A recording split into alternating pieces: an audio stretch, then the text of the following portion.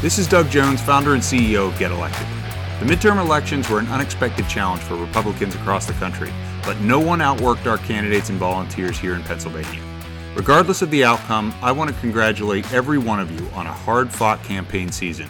On behalf of Republicans everywhere, thank you for all you do to preserve our heritage and beliefs.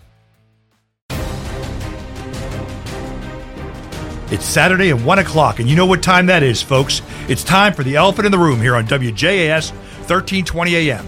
Yes, it's the Elephant in the Room here, the Republican Committee of Allegheny County's weekly show and podcast. I'm your host, Sam DeMarco, and want to remind you, you can hear us on 1320 AM. You can hear us on the iHeartRadio app. You can hear us on Spotify, Apple, and Amazon. And today, I am excited. We have a great show tonight. But before we get started, I want to introduce my executive director, John Schnader. John, say hi. Hi, it's a pleasure to be here, as always. Our fantastic producer, Daryl Grandy, the man who makes the magic happen. Hi, Sam. Hey, Daryl. And we have another guest in the room here today with us, and that's Lenny McAllister, Senior Fellow at the Commonwealth Foundation. Hi, Lenny. It's always good to see you, Sam. It's good to see you. Now, hey, before we get talking about stuff, it is my distinct pleasure to introduce a special guest we have here, someone who is speaking my language. You guys may know, right after the election, and it didn't turn out the way we wanted to, and I had said my immediate takeaway was Republican attitudes on mail-in ballots needed to change. We can't afford. It's like we're running a 100-meter race against the Democrats and giving them a 40-meter head start, okay? And I met this guy, actually didn't meet him, but came across a tweet of his on Twitter and was like blown away because he is speaking my language. And I think he's far ahead of me, looking to learn from him today. And I'm hoping all of the Republicans that are listening here pay attention to what he has to say. I'd like to welcome Athan Koutsiouroumbas. Hi, Athan. How are you? Yeah. Fantastic. Sam, you pronounced my name better than my own children. That was Well, it's funny. Hey, folks, for the folks listening, Athan has a long Greek name, and I wanted to pronounce it right. So I asked him before. I said, "Hey, Athan, how do you pronounce your last name?" And he said Smith. So, so we are getting off on the right start here. No, Athan, while I have you, like I said, since 2020. I've been the chairman here in Allegheny County since 2019. I recognize that mail-in ballots, well, many of our folks don't like them. It's the law that's in place, and we need to use it if we want to win. And it's been a constant uphill battle because Republicans, they're used to voting on election day. They're not used to an election season. And this year here in Allegheny County, which had more mail-in ballots than any other county in the state, this midterm election, Republicans, we had the most Republican ballots, but they only made up 14.9% of the ballots that requested. We cannot continue to do this and have any hope of winning, and that's where I hope, your insight and your help and assistance comes in, because I think we need an evangelist to be able to talk about this statewide and explain this to folks so that they understand that, hey, you may not like it, but we got to use it. So, Sam, I couldn't agree more with everything that you said. And let me give our listeners a little bit of background on voting by mail in Pennsylvania. So prior to Act 77 passing, which was the law that created mail-in ballots, Pennsylvania had a system prior to that for mail-in ballots. It was called absentee ballots. And Sam, across Pennsylvania, Republicans absolutely dominated that process. Mm-hmm. We would go so far as to mail every likely Republican voter an absentee ballot application. And our voters would complete those applications, send them back to their county courthouses, and vote by mail. What changed with Act 77 is that the absentee ballot process essentially said you're allowed to vote by mail if you know you're not going to be home on election day. And what vote by mail did is said you can vote by mail excuse-free whenever you want. And the difficulty that we had as a party was that it was introduced during the pandemic. And while Democrats were in line lockstep with Dr. Fauci to make sure that they wore their masks, triple masked and didn't go out in public, Democrats adopted vote by mail in record numbers. So, for example, in Philadelphia County in 2020, over half of every Democrat who voted by mail, despite the fact that your average Philadelphian lives maybe no more than 5 minutes away from their precinct. Whereas Republicans, we said, look, we kind of like it the old school way. We'll go vote in person. And the point that I want to stress to every Republican and to your audience today is that we do have voter ID in Pennsylvania. The problem is it's not when you go vote in person, but it's when you vote by mail. Let me explain. So when you go vote in person in Pennsylvania, there is a requirement that you don't have to have ID unless it is your first time voting at a precinct. So in theory, where I live in Bucks County in southeastern Pennsylvania, I can say I'm Sam DeMarco. And if there's a Sam DeMarco registered in my polling place, I could technically vote for you because I don't have to show voter ID. However, in order to vote by mail, the only way that I can vote by mail is if I provide a driver's license number or a social security number. And counties are required by law to verify that number, or else I cannot cast a mail-in ballot.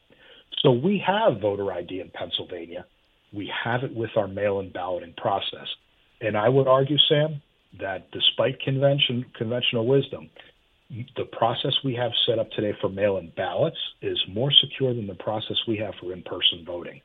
We cannot be down 1 million votes across Pennsylvania on Election Day and think we're going to win. We have to fight fire with fire.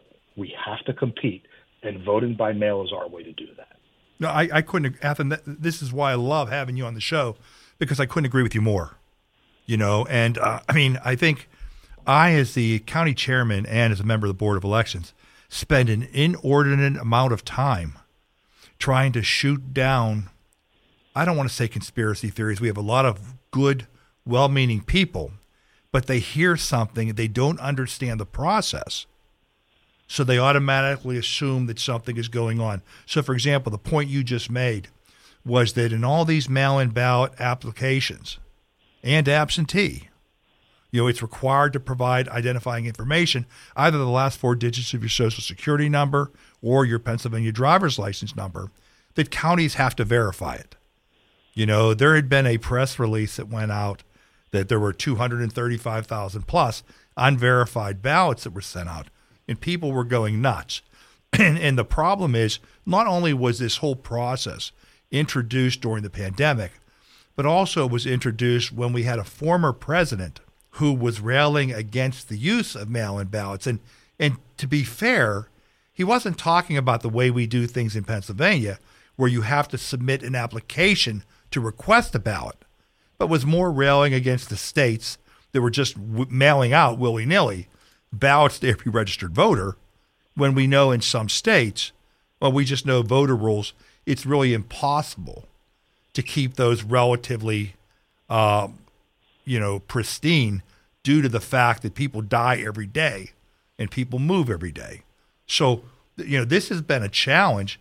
And again, you and I are preaching to each other. We're part of the choir because we recognize the need to use these. And for folks who think we can't win with them, look at Florida, and that's why we need to were able to make blue places red Yep. using mail-in ballots because Governor DeSantis implemented a secure process. And look, if I were ever emperor of Pennsylvania, the first thing I would do is I would end mail-in ballots. I would move Election Day to Saturday, and I would have one day on the weekend where everybody was off from work and they could go vote, and it was accessible and easy to do.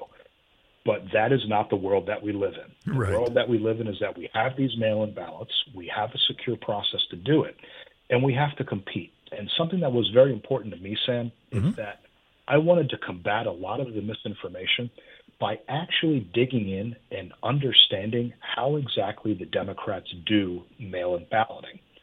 So what I did was I pulled the records of every single Pennsylvanian who voted by mail. And by law, it is required that when somebody applies to vote by mail, when a ballot is mailed to them and when a ballot is returned to the courthouse, that each of those receives a timestamp. So I combed through about 1 million records to understand when do Democrats enroll to vote by mail, when do they get their ballots, and when do they send them back. And Pennsylvania has 67 counties, and there was an incredibly distinct trend in 66 of Pennsylvania's 67 counties. I'll talk about the outlier in a minute. But what we saw was uniform across Pennsylvania, is that 2/3 of Democrats enroll to vote by mail in the spring, and 1/3 of Democrats enroll to vote by mail in the fall. Well, why is that? It's very simple.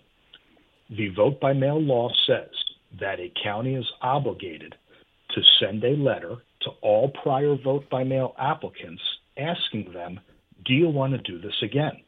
So the Democrats are very smart. They say, hey, wait a minute. Allegheny County is about to use taxpayer dollars to ask all these people if they want to vote by mail again. So you get this official envelope from the county saying, do you want to vote by mail? And instead of letting that letter fall into the ether or get lost at the bottom of the pile, the Democrats will call those voters, text those voters, run digital ads to those voters saying, your application is coming this week. Make sure you fill it out and get it back right away. With that process alone, they get 2/3 of likely voting Democrats to enroll to vote by mail. And then the remaining 1/3 happens during the fall. And that's easy to understand. That's the fever pitch of the campaign.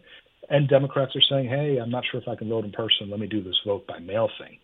Interestingly, something that I've learned from friends in the Democratic Party is that 3 weeks before the election, they pump the brakes on enrolling people to vote by mail. The reason being is that they have a high attrition rate for anybody who applies to vote by mail about 2 or 3 weeks out from the election. They'd rather drag that person to the poll in person. Now, in 66 of Pennsylvania's 67 counties, almost nobody enrolls to vote by mail during the summer. And I think that that's easy to understand, right? People are on vacation, people are wherever they're going to be. But there was one county in Pennsylvania that bucked that trend, and that was Delaware County in suburban Philadelphia. Their trend was stunning. Whereas 2/3 of Democrats across 66 of Pennsylvania's 67 counties enrolled to vote by mail in the spring, the majority of Democrats in Delaware County who voted by mail applied to vote by mail in the summer. And we have to ask ourselves, how on earth did they do that? Nothing nefarious happened, Sam. All they did was they worked. They had a series of competitive house races, and any volunteer who knocked on a door or any paid canvasser who knocked on a door, they carried with them mail-in ballot applications, just like we used to do back in the day with absentee ballot applications. And we'd find our voters and say, hey, if you don't think you can vote in person, do me a favor, fill out this application, mail it in to make sure that you vote. They worked their butts off, and they proved it during the summer because they're the only county in Pennsylvania that moved the needle to get their people to vote. So before Labor Day, they had about half of their votes in the bank. That is exactly what we need to do throughout Pennsylvania. We have to replicate that model to get our people voting as soon as possible. Couldn't agree more. I've been telling our folks that after January 1st, every voter contact that we make needs to come with a mail-in and absentee ballot application, because you're absolutely right. In Allegheny County alone, over 90,000, letters will go out to folks that are on and they call it the permanent list, but you have to renew annually. But they'll get these letters sent out by the county, paid for by the taxpayers, which are a reminder and ensure that ballots go out to those folks. And, my frustration has been that, the Democrats spend 50 days of the early voting period, and they're out there knocking on doors, but they're collecting these votes, putting them in the bank, and all we're collecting are promises that someone's going to show up on Election Day, okay? And in that 13-hour period that we have, there's no way you can win when you're starting the day, like you said, 650,000 to 1 million votes down. The numbers just don't work. And when I talk to Republicans, they say, no, we vote on Election Day. Well, not enough of you do, because last year in the 2021 general election, 57% of Republicans didn't show up to vote. Yeah, Sam, you bring up a great point. And after this midterm, I had to do a lot of soul searching myself because I was very bullish in Republican prospects across Pennsylvania. And when I started looking at the numbers, I was shocked at the number of Republicans who did not vote that should have voted. Mm-hmm. The biggest thing that stood out for me was that you look at Philadelphia, where so many Democrats live. In 2020, Philadelphia had its smallest share of the statewide vote in 20 years, meaning that if a statewide candidate is going to lose the city of Philadelphia by under 350,000 votes, they shouldn't be biting their nails all night asking, am I going to win? They should be measuring drapes, right? Because that is a tally out of Philadelphia that any Republican should be able to overcome. And I think as a party, we have to go through a process over the next couple months to reconcile why did our rank and file members not vote? It's not on them. It's ultimately on us as party leaders to figure out what can we do better to make sure that they are motivated and mobilized to come out to vote. I couldn't agree more. Our job is to put the infrastructure in place to enable them to be able to make their voices heard, okay? And, we have failed to do that by stressing and, as I said, evangelizing, why we have to use all the tools at our disposal in order to compete. And I agree with you. If we do it, we can certainly win, But for our folks out there that say, I don't like mail-in voting, I get that. But I hope you don't like losing more, okay? So we're trying to sell this. But, you were talking about Delaware County, and you wrote a great article that was in Real Clear, Pennsylvania this past week. Folks, if you get a chance, go out to realclearpennsylvania.com. And if you can't find Athan's article, you can Google. It's America's Ballot Harvesting Capital is in suburban Philly. And it will just pull up for you the link. But great article, and he explains a lot about how this works. And the other thing here, Athan, where they've made some significant inroads on the other side, is in the past, the colleges and universities, many of the young kids, they would come out to listen to John Bon Jovi or Bruce Springsteen when they showed up, with the Democrat politician du jour. But they didn't want to get out of bed on election day and go vote. Well, now they no longer have to. And they're using mail-in ballots, and this is a place where Democrats are harvesting those, so to speak. And again, when I say harvesting, I don't mean in the illegal terms. I mean, they're just being able to go in a dense populated area and to be able to collect a lot of votes, and this vote by mail enables that. We need to be able to do the same type of thing. And I am, for one, I'm on this side of the state. I am so glad and happy that we have someone like you on the other side of the state that's trying to push this this message as well. We've got to get the word out. I think people want to win. I think we know how to win. It's just a function of executing, moving forward. And Sam, I'm pretty optimistic about the future for Republicans in Pennsylvania. I think we have a fantastic slate of appellate court judges in 2023 that can put our legal process back on track in Pennsylvania. And 2024, I feel great. I think we're going to have a fantastic presidential ticket. I think that we're going to have a fantastic slate of Republican congressional candidates. Top down, bottom up, we're going to have fantastic candidates, and I feel great about the Republican Party's future. I couldn't agree more. And, you're a young guy, Athan. I'm an old guy, okay? I'm 64. And I've always told people, and this is my business career, I told people I was lazy. And I said, when I say I'm lazy, what I mean by that is I only want to do things once. So let's do them right the first time, And I feel the same way about this. I don't want to go in and work my rear end off and not do what we need to do to be able to win. So I can tell you that I'll have my hand raised to be one of those evangelists, pushing this mail-in voting, and as much as I can here in Allegheny County, because out west, you talked about Philly, and the numbers coming out of Philly have dropped, but unfortunately the numbers that Democrats are getting in Allegheny County has gone up. Now, Allegheny County as a whole, for our listeners who don't know, there are about 938,000 registered voters. 538,000 are registered Democrats. 264,000 are registered Republicans. So on a countywide basis, it's more than 2-1. But a lot of that Democrat majority is made up from the registration in the city of Pittsburgh.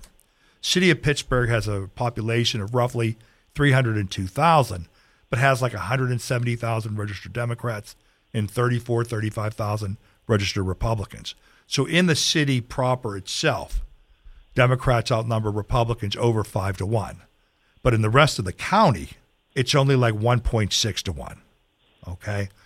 So we were victims in a way this year of the redistricting process and some of the other challenges we faced, a failure to utilize tactics that were available to us, but that we didn't embrace, and some of the other headwinds we faced, out there with the Dobbs decision and some other things.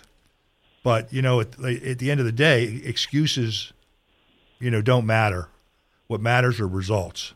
And we need to learn from this last month's elections, that we need to prepare properly, as you said, for the appellate court elections here in 2023, and even more importantly, for the presidential and U.S. Senate race we're going to have here in Pennsylvania in 2024. If you did not like the shutdowns, the people who enforced the shutdowns were the appellate courts in Pennsylvania. This is an opportunity for Republicans, conservatives, for anybody who believes in freedom and your right to personal responsibility to make sure that we have jurists in place who put freedom first. Oh, you're absolutely right. And Athan, I neglected to mention at the beginning of the show that while you were a former chief of staff to United States Congressman Mike Fitzpatrick, you were a managing director out there for Long Nyquist and Associates. And you guys have a great candidate this year running for Supreme Court, Carolyn Carluccio, who's the president judge in Montgomery County, correct? Judge Carluccio is a rock star. She is simply a rock star. She might be one of the strongest candidates I've seen run for the courts in 20 years. She is going to knock the socks off Republican voters when they get to meet her. Yeah, I had an opportunity to meet her last week in New York and found her very, very impressive, and look forward to her participation in the process here, as we evaluate who our candidates are going to be. But she is certainly a strong candidate, and look forward to hearing more from her. Yeah, she's been twice endorsed by the Republican Party. She was the first female president judge of Montgomery County. She was the first female public defender of Montgomery County. She was a former federal prosecutor who put drug dealers behind bars. I don't know how you do better than that. We have a home run candidate. Looking forward to this fall. No, absolutely. And I think the opportunity for Republicans here is to try to slowly climb back out of the hole we dug in the 2015 Supreme Court elections, And if we're able to take and win this seat here in 2023, that'll put us 5-3 in a great position going into the 2025 Supreme Court elections or judicial elections. So I'm very excited about what we're going to do. Yeah, and getting back to mail-in ballots, there were about 305,000 Republicans who applied for a mail-in ballot in 2022. If we can get 75% of those voters to re-enroll for 2023, we'll probably have maybe one-third of likely voters in the bank for the Supreme Court election next year. It is a big, big deal in a project that all of us can mobilize around. Well, and this is what we're going to have to do if we're going to be successful. And I know myself, and I know you, and Mike Long, and Kevin Barley, and a lot of the other folks there at Long Nyquist. I know you guys are dedicated to getting these folks across the finish line. I look forward to working with you here in 2023. Athan, thank you so much for your time today. Look forward to connecting with you offline. You're doing God's work, my friend. Okay? My pleasure, Sam. Talk to you soon. You got it, my friend. Folks, that was Athan Koutsiouroumbas, okay, Managing Director, Long Nyquist and Associates, and someone who recognizes what the Republicans need to do if we hope to take and win in 2023 going into 2024. Folks, we'll be right back after we break. This is Sam DeMarco, your host on The Elephant in the Room on WJAS 1320 AM. The midterm elections are in the rearview mirror, and now it's time to start finding great school board candidates for 2023. Convince the right candidates to run using the Get Elected app for easy-to-understand voter data and analysis, canvassing tools, and more. Visit GetElected.org and show them the path to victory. Get Elected. Campaign with confidence. Welcome back to The Elephant in the Room here on WJAS 1320 AM. Here with my Executive Director, John Schneider, and our other special guest here, Lenny McAllister, Senior Fellow at the Commonwealth Foundation. Lenny, welcome. Sam, good to see you again. How have you been? I'm doing okay, my friend. A little bit of heartburn. Midterm elections didn't turn out the way we wanted, and you heard us talking about that in the last segment with Athan. Yeah, and one of the things I was thinking about is a wonderful interview is the fact that with mail-in voting and the way the electorate is these days, people vote off of emotion extremely quickly. If you have that ballot with you and something gets on your nerves, like the school shutdowns, or once the shutdowns have transpired over these last 2 years, understanding what you're being taught in the schools, what your kids are actually experiencing, you get a chance to be able to look underneath the hood, you can make a difference right then and there. And what we as Republicans have had to do is take that anger and still bring you along in social media, bring you down to the polling station on Election Day, and hope that you're still going to vote the way you felt when you first heard about that issue. That doesn't always transpire, but as we have seen, when those parents and those voters have accessibility to the ballot box and they see things like education issues or crime issues, they vote our way. And to your point, it was an excellent interview. We have to get people to connect back to getting their voice out there. And if it's through mail-in ballots, we need to not be so averse to it moving forward. Look, people don't seem to understand. They say, well, hey, I'm going to go vote on Election Day. I get that. I understand that. And as Athan said, if I were king for the day, I'd get rid of all mail-in ballots. You have absentee for the people that absolutely need it, folks in the military, folks in the hospital or something like that, whatever it might be. But the fact is, a lot of folks don't go out to vote. Things get in the way. If it rains, if you get an inch of rain, that takes and reduces turnout by 1%. If you get snow, that reduces turnout, okay? People get sick. The car has problems. The kids get sick. They have to work late or lines are long. All these things affect turnout, but all these things are things that could be avoided with the mail-in ballot. And Sam, you said something very interesting, the point that you brought about the kids getting sick. If we want to be a party for younger Americans, we have to think and embrace what they may be going through. You're 33 years old, and you have 2 kids, and one has the flu, and right now we're facing 3 different things flying around, 3 different viruses right now. We still want that young voter, that mom, and that dad, particularly that mom that might be a swing voter in the collar counties of Philadelphia or here in the collar communities of Allegheny County, to still vote with education in mind, with community safety in mind. And if we're putting barriers in the way, or we're just not embracing what the 21st century electorate is asking for more and more, we're limiting ourselves. And when we have the solutions like school choice, when we're trying to battle back against the crime that we're seeing all across Allegheny County, when we're trying to make sure jobs are coming back to the region, we can't get in our own way. And unfortunately, and we've been Republicans for a while, we have a tendency to do this. This is one that's avoidable, and we need to embrace the right way so we can get the right solutions in public policy. I couldn't have said it better, Lenny. And, we've always prided ourselves, Republicans, on doing things the smarter way, the better way, right? And there's not a better way than to use what's available to us and to take advantage of it. And when I look at things, let's look at it from a monetary perspective. Democrats, it seems like they're always out fundraising us. I mean, they have the unions, they have Act Blue, they have all these, community, I have air quotes here, community groups. So they always have more money than us, okay? But they're also using it more effectively than we are. And this is how. When they get these folks to sign up for these mail-in ballots and get their ballots, those are folks they no longer have to send mailers to. Those are doors they no longer have to knock. Those are homes they no longer have to call. Those are mobile phone numbers that they no longer have to text okay? So they continuously, as those ballots come in, they winnow their universe down, and that allows them to spend their money more effectively trying to get folks that wouldn't ordinarily vote for them or independents to the polls, and that helps them grow their turnout. We, on the other hand, because we're not using these, I mean, everything just continues to go out, and the universe that we're sending stuff to is so much bigger. I mean, before this election, how many mailers did you get all the way leading up to Election Day? Yeah, exactly. Okay.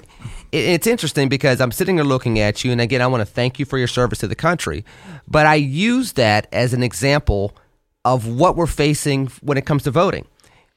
When you served in the Marines, the way we fought a war and the way we prepared to fight a war was much different than how we fight wars now. Yep.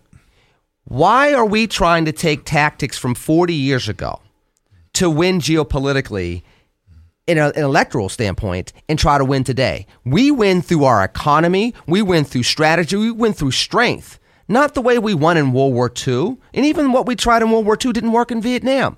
If you take the same mindset from a military standpoint and look at how we do our battles from a policy standpoint, from a political standpoint, the Democrats have said, okay, political wars are fought differently. This is how we're going to do it. We have said, no. We have more foot soldiers. But wars are now fought with drones. We have to get to a point in time where we have resources and optimize those resources. Again, go back to being efficient and smart. Once we do that, it's a one-to-one battle. We're on the same playing field. We have the solutions. That's where we win. Well, you know what? That's my dilemma, because I just said a moment ago that I believe that Republicans are smart, right? But yet some of us continue to try to prove the Democrats who say that we're the stupid party, okay?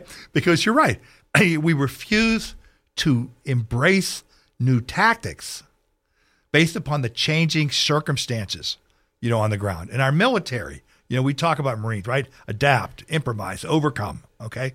We need to be doing the same thing, in our elections as we did out there. And I couldn't agree with you more. We call ourselves conservatives because we protect tradition, okay? And when I say protect tradition, that doesn't mean I want to protect old, outdated thinking. It means I want to protect the things that work. Yeah. I want to protect our institutions. I want to take and utilize best practices. I mean, we saw under former President Trump, the best economy, of my lifetime. Lowest unemployment rate amongst blacks, lowest unemployment rate amongst Hispanics, lowest unemployment rate of high school graduates. We had real wages climbing for the first time for folks at the lower end of the scale than at the higher end of the scale. I mean, before this pandemic, there were so many incredible things happening. And now we have all these crises, whether it was Afghanistan, whether it's a supply chain crisis, whether it's inflation, whether it's rising gas, all these different things. But yet in these midterm elections, folks did not choose, our candidates. Now, I have to say they did not choose our candidates, but I don't believe that it was an entirely a conscious choice, because Republicans did outnumber, from a popular vote perspective, the number that Democrats had. I just think that they utilized some of these ideas, these new tactics, as Athan was explaining, to increase their turnout. I think the country's worse off because of it, but we need to learn from that. And it's ironic because the very people that supported Donald Trump in 2016 and in 2020, because he was different, won't take that same mindset and do something different. If Republicans collectively said, Mr. Trump, we want you to run, now that you won the nomination, please run your campaign like Jeb Bush would have if he would have won the nomination. Right. How would that have turned out in November 2016 for Donald Trump? So the same people that have said, I like Trump because Trump is different, because he does something different, he can care less about the rules of the last 60 to 70 years, he's going to do it his way, and by the way, I think that's worked for the country during his 4 years as president, are now saying, yeah, but I want to go back to 1964 now that he's not president. I'm going to vote the same way in 2022. And that prompted us to lose a major opportunity. Ideally, collectively as Republicans, we'll look at some of the successes we've had over recent years. The 2010 Tea Party movement's the same exact way. I was a president of a local Tea Yes, Party exactly. organization at the time. Yep. Exactly. If we took the establishment approach from 2008, you don't get the Tea Party wave of 2010 across Pennsylvania and across this country. You have to be innovative. And it's not like conservatives and Republicans have not been innovative over the last 20 years and had success with it. Why we abandoned it from time to time? For elephants, we have a little bit of amnesia at the wrong times. Well, I think part of this is former President Trump, when he came down that escalator back in 2015, there are people that weren't normally involved in politics that felt he was speaking to them, and they became involved. And many of those folks are still in the party today, okay? And some of them have run for local committees and run for state committee and things like that. But I think where we have some issues are some of those folks, having not been experienced and not been around, believe there's only one way to do something, and not understanding that, hey, what worked in 16 didn't work in 18, didn't work in 2020, and certainly didn't work in 2022. We need to change our tactics, along with our messengers and the strategies and the messages if we're going to win in 2023 and 2024. And there's another Republican president that they can look to that had to morph over time, keeping principles consistent but changing with the times. People forget that Ronald Reagan became a governor in the mid-'60s, ran for president in 68, then ran for president in 76, and then was this quote-unquote old dude that was running in 80 against an incumbent president and was not winning for much of the 1980 general election run-up. Yet he had to change what he needed to adjust to the times, but then also stay consistent with the principles. And he had 2 landslide victories. He had a resurgent economy, and he ended the Cold War. Those are the promises that we can have while we have wars overseas, while we have an economy that looks okay in one regard, but people are moving away from the workforce yet again, and we still have this stubbornness of the malaise that Carter talked about in the late 70s that we're now seeing across America, where people no longer believe in this country. There are ways that we can do this, and there are examples in our recent past. I mean, Reagan's not that long ago, to be able to emulate, model now, and move forward for 23 and going into that big 2024 election cycle. Well, and you brought up a great point. You talked about how he didn't change his principles or values, but one of the things we need to do is not changing ours, but it doesn't mean that we need to try to force policies down the electorate's throat that they don't find popular or embrace, okay? And I think I had a conversation here right before the election. Newt Gingrich was in town. And he said that he had recommended to Kevin McCarthy that we put together an agenda, that espouses policies that are popular with the American public, and we force the Democrats to vote on that. So, if you look at that, some folks will say, well, Reagan didn't do this or Reagan didn't do that. Well, Reagan had a lot of successes because he focused on the things that he knew could get bipartisan support and could get passed. He was willing to fight, on those issues, and he was willing to fight if somebody tried to bring something up that violated his principles or values. But, these are the things that we need to do. I did an interview earlier today, the Pittsburgh Post-Gazette. Well, it's PUP. These are the folks that are on strike. Yeah. He was asking me, Democrats are telling folks that if the Supreme Court strikes down Biden's student loan plan, that Republicans are going to suffer at the polls. So he asked me, what did I think? And I said, I think that it depends, that we could, if we fail to understand that there's a legitimate problem there, and that's the ever-increasing cost of higher education. Mm-hmm. And while we need to point out that, look, if you sign that note, you need to pay that note, okay? Now, we can work to try to help folks by allowing them to extend it. We can look to subsidize interest rates. We can look to allow them to refinance it. But we can't take and foist that onto the taxpayers, because here's the thing. It does nothing to address the rising cost of higher education, and it's not going to affect the people that are going to take out loans tomorrow and the next year and the year after that. So I think Republicans need to recognize that the problem, the root cause of the problem, is the ever-increasing cost. And that's driven by administrators. It's driven by inflation. It's driven by student amenities and things like that. And try to introduce, policies or solutions that would have an impact there. And ones that also speak to compassion and showing an understanding of what everyday folks are going through. I mean, for example, you bring up higher education. I mean, the reason why you're seeing increased rates over time is the same reason why you're seeing the inflation in the economy right now. When you have so much free money given, and let's just be honest, the same thing that we saw during the COVID lockdown with the free money being accessible to millions upon millions of Americans, and I know people were in need, but was that the right way of doing it? There was going to be an inflationary result to that. Well, let's look at higher education for decades, where we're giving away money to 17, 18, 19-year-olds, and then while they're on campus, you have Visa and MasterCard and a few others coming and saying, open up this credit card with no jobs. Let's establish that line of credit. And now you have kids coming out of school at 22 years old that need 10 years to get a viable career that are already in debt. Why would we want to replicate that model of problematic behavior? From a Republican perspective, however, for us to come in and, for example, deal with the student debt crisis, to be able to say these are ways we can deal with it. Let's do this. If you do these type of jobs, maybe we subsidize your loans. We need more teachers. We need more male teachers. We specifically need more black male teachers in K through 12 education so we could stop losing generations of kids in inner city America. Because if we don't do that, we're not going to beat China and India and others in the global economy in the next 50 years. Let's take care of multiple things at once with solutions that are interwoven with both our foreign affairs goals, but also our domestic policy, and do that in a way that we know we're good at. You said something, Sam, in regards to not shoving policies down the electorate's throat. It is better to fight on the ground that you know. You know, you're a running football team. You run the football. Right. You don't go out and throw the football 55 times a game. Your quarterback can only throw the football 30 yards downfield accurately. You run the football. You got Walter Payton. You got Franco Harris. You got Barry Sanders. You run the ball 25 times.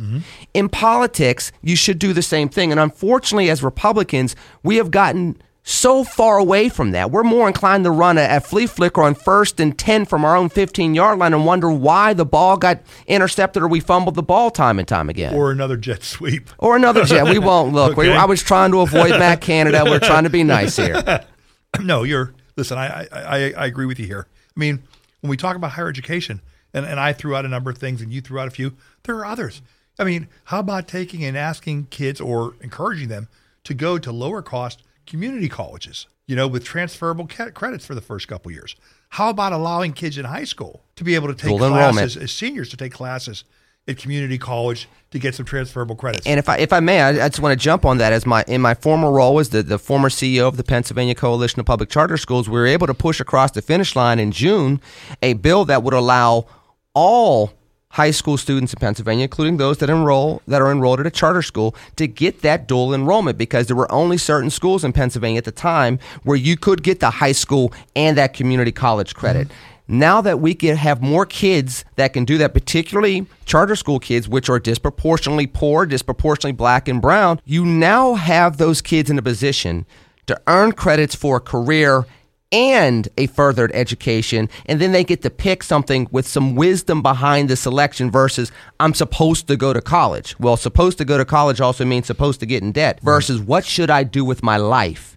And that used to be the essence of the American dream. What am I supposed to do with my life to better myself, better my family, better my community, and better my nation? Those type of policies we can purport as Republicans and check all four of those boxes at the same exact time. Yeah, I think we also need to look at making the process of getting accreditation.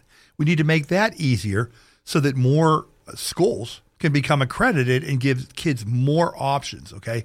And we need to take and by doing so, can we make the cost of getting a degree, significantly less? Yeah. Hey, maybe someone doesn't want the brick and mortar experience. They just want the degree and hit the workforce. Well, maybe they can get a bachelor's for $10,000 and not have to, go through this thing. Because, again, you got the kids, hey, man, they want the dorms with the Starbucks, food courts, and the rock climbing walls and, all the other amenities. But that stuff costs money, and I was telling the gentleman that interviewed me today, I said, if you sign the note, you need to pay it. Too many kids today are even looking at college not as getting an education, but more of a social. It's an experience. It's an experience, exactly. Exclusively, right? which it should be an experience, but it can't exclusively be an experience. Right. So there's just there's a lot of ways we can take and reform education to make it more effective and more affordable and I believe we have to introduce some competition in it. But I think for Republicans, we just need to recognize that the high cost is an issue for people, and we need to try to present solutions to try to address that. And culturally speaking, one solution that we can take that doesn't cost us any type of white paper drafting or anything else that the former president did actually do very well is we used to look down on people that didn't get the 4-year degree from the best college possible, the muckety-mucks of the world. Donald Trump spoke to those folks effectively starting in 2015, throughout his 2016 campaign, and throughout his public figure as a politician. We as Republicans need to take that mantle up and say, listen, if you're going to get an associate degree and go make $50,000 a year at the age of 22 and buy a house at the age of 27, you are worthy as an American, and God bless you for being a taxpayer. Because starting in the early 1990s with NAFTA, we started looking down on those people, and for 15 to 20 years, we said those are just jobs that Americans wouldn't do. Right. And now guess what? We have a generation of Americans that feel completely alienated, and we wonder why we have a mental health crisis. We wonder why we have a violence crisis. We wonder why we have job crises and an economic crisis where we have this disjointedness. And that is something that you have to fix through a tone. And that, Sam, that goes back to leadership. That's how we purport ourselves, not just with the public policy, but also how we advocate for the public policy and how we embrace the electorate as a whole so we can have better communities. No, I couldn't agree more. I'm excited about what the future can bring. I mean, there's a lot of great Republican candidates out there and a lot of ideas, and we are the party of ideas. It seems like our opponents, if you look at, for example, what we're facing here in Allegheny County in the city of Pittsburgh with crime. Yeah. Okay. Last week here, we just had a 4-year-old little girl. Yes. That was murdered. Okay, shot to death, and her mother. And her mother, and we have the mayor just coming out to say the same thing he said for the last half dozen horrific shootings. This has got to stop. This has got to end. We need peace. No, what we need is law enforcement. We need to take and get the criminals off of the streets.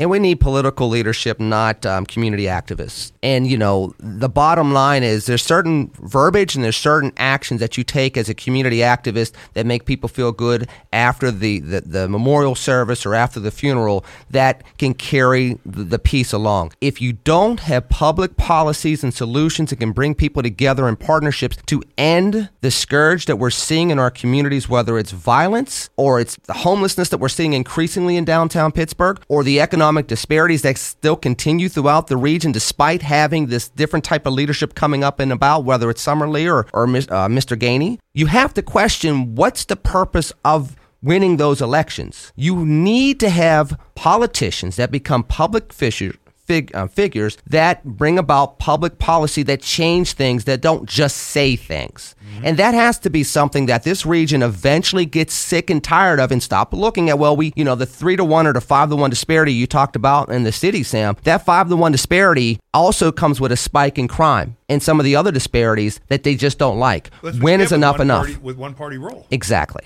Well, look, I'm not sitting here taking shots. I believe I have solutions, okay? The mayor, instead of just going on and saying those things, great if he wants to say those things, but there need to be actions attached to them, right? Here are some actions. He's been in office for a year, Sam. He's been in office for a year, and when we're hearing the same thing over the course of a year, and I know you can as a public official, but I'm going to say he's been in office for a year. He's had historic goodwill as the first African-American mayor of the city of Pittsburgh, born and raised in East Liberty, an alumnus of Peabody High School. That was a time to really have a sea change. It's the same thing that President Obama saw in 2009. And if you don't take advantage of that historic political capital, it's going to dwindle rapidly, and you're never going to be in the same political position again. And that's what I fear that he's running into now. Well, he has, we talk about that. He also has an historic opportunity. His family himself was a victim of gun violence. I believe he lost his sister. Yes. Okay. Tragically. And being African-American, he has the ability to go to that community and say, the steps I'm going to take, are significant, and they're not going to be without pushback from some folks, but I want you all to know that it's with the interest of trying to protect our community, right? Police, every zone out there, the police commander in that zone knows who the top 25 most violent offenders are. Right? Why aren't we working with the U.S. Attorney's Office, the FBI, ATF, the district attorney's office, putting together task forces to go after those top 25 and get those folks off the street. He needs to go to city council and say, hey, guys, I know that you passed an ordinance that said, hey, our police can't stop anybody anymore for traffic stops. We need to rescind that. We need to repeal that because you know what? That's how they catch a lot of these folks and get a lot of these guns and things off the street. In September, the number in September, we had 83, 84 shootings in the South Side, okay? Look, it's one thing to say the things to try to comfort feelings. That's great. But they need to be coupled with actions that have a demonstrable effect. He needs to speak to our courts and needs to tell our judges, look, it's okay to show compassion, but we can't be putting these people back out on the street, and not holding them accountable for the actions that they're taking. So, hey, listen, we're going to have to go here because we're down. But, Lenny, I would love to have you back. We're talking about some great things here. And I really think that the two of us could introduce some good ideas here that if our elected officials in Allegheny County, in the city of Pittsburgh, took into consideration, could help make this a better community. I'm looking forward to that open door. I'm looking forward to working with you as always, Sam, and God bless everybody out there. Thank you for the opportunity to be here today. Thank you. It's been a pleasure, my friend. Folks, you heard it. That was Lenny McAllister, Senior Fellow at the Commonwealth Foundation. And as usual, I think my Executive Director, John, did you say he doesn't hit 7 words here. He just sits over there and smiles. I appreciate the recognition. But thank goodness we have Daryl making all the magic happen. Folks, until next week, this is Sam DeMarco, the elephant in the room, on WJAS 1320 AM.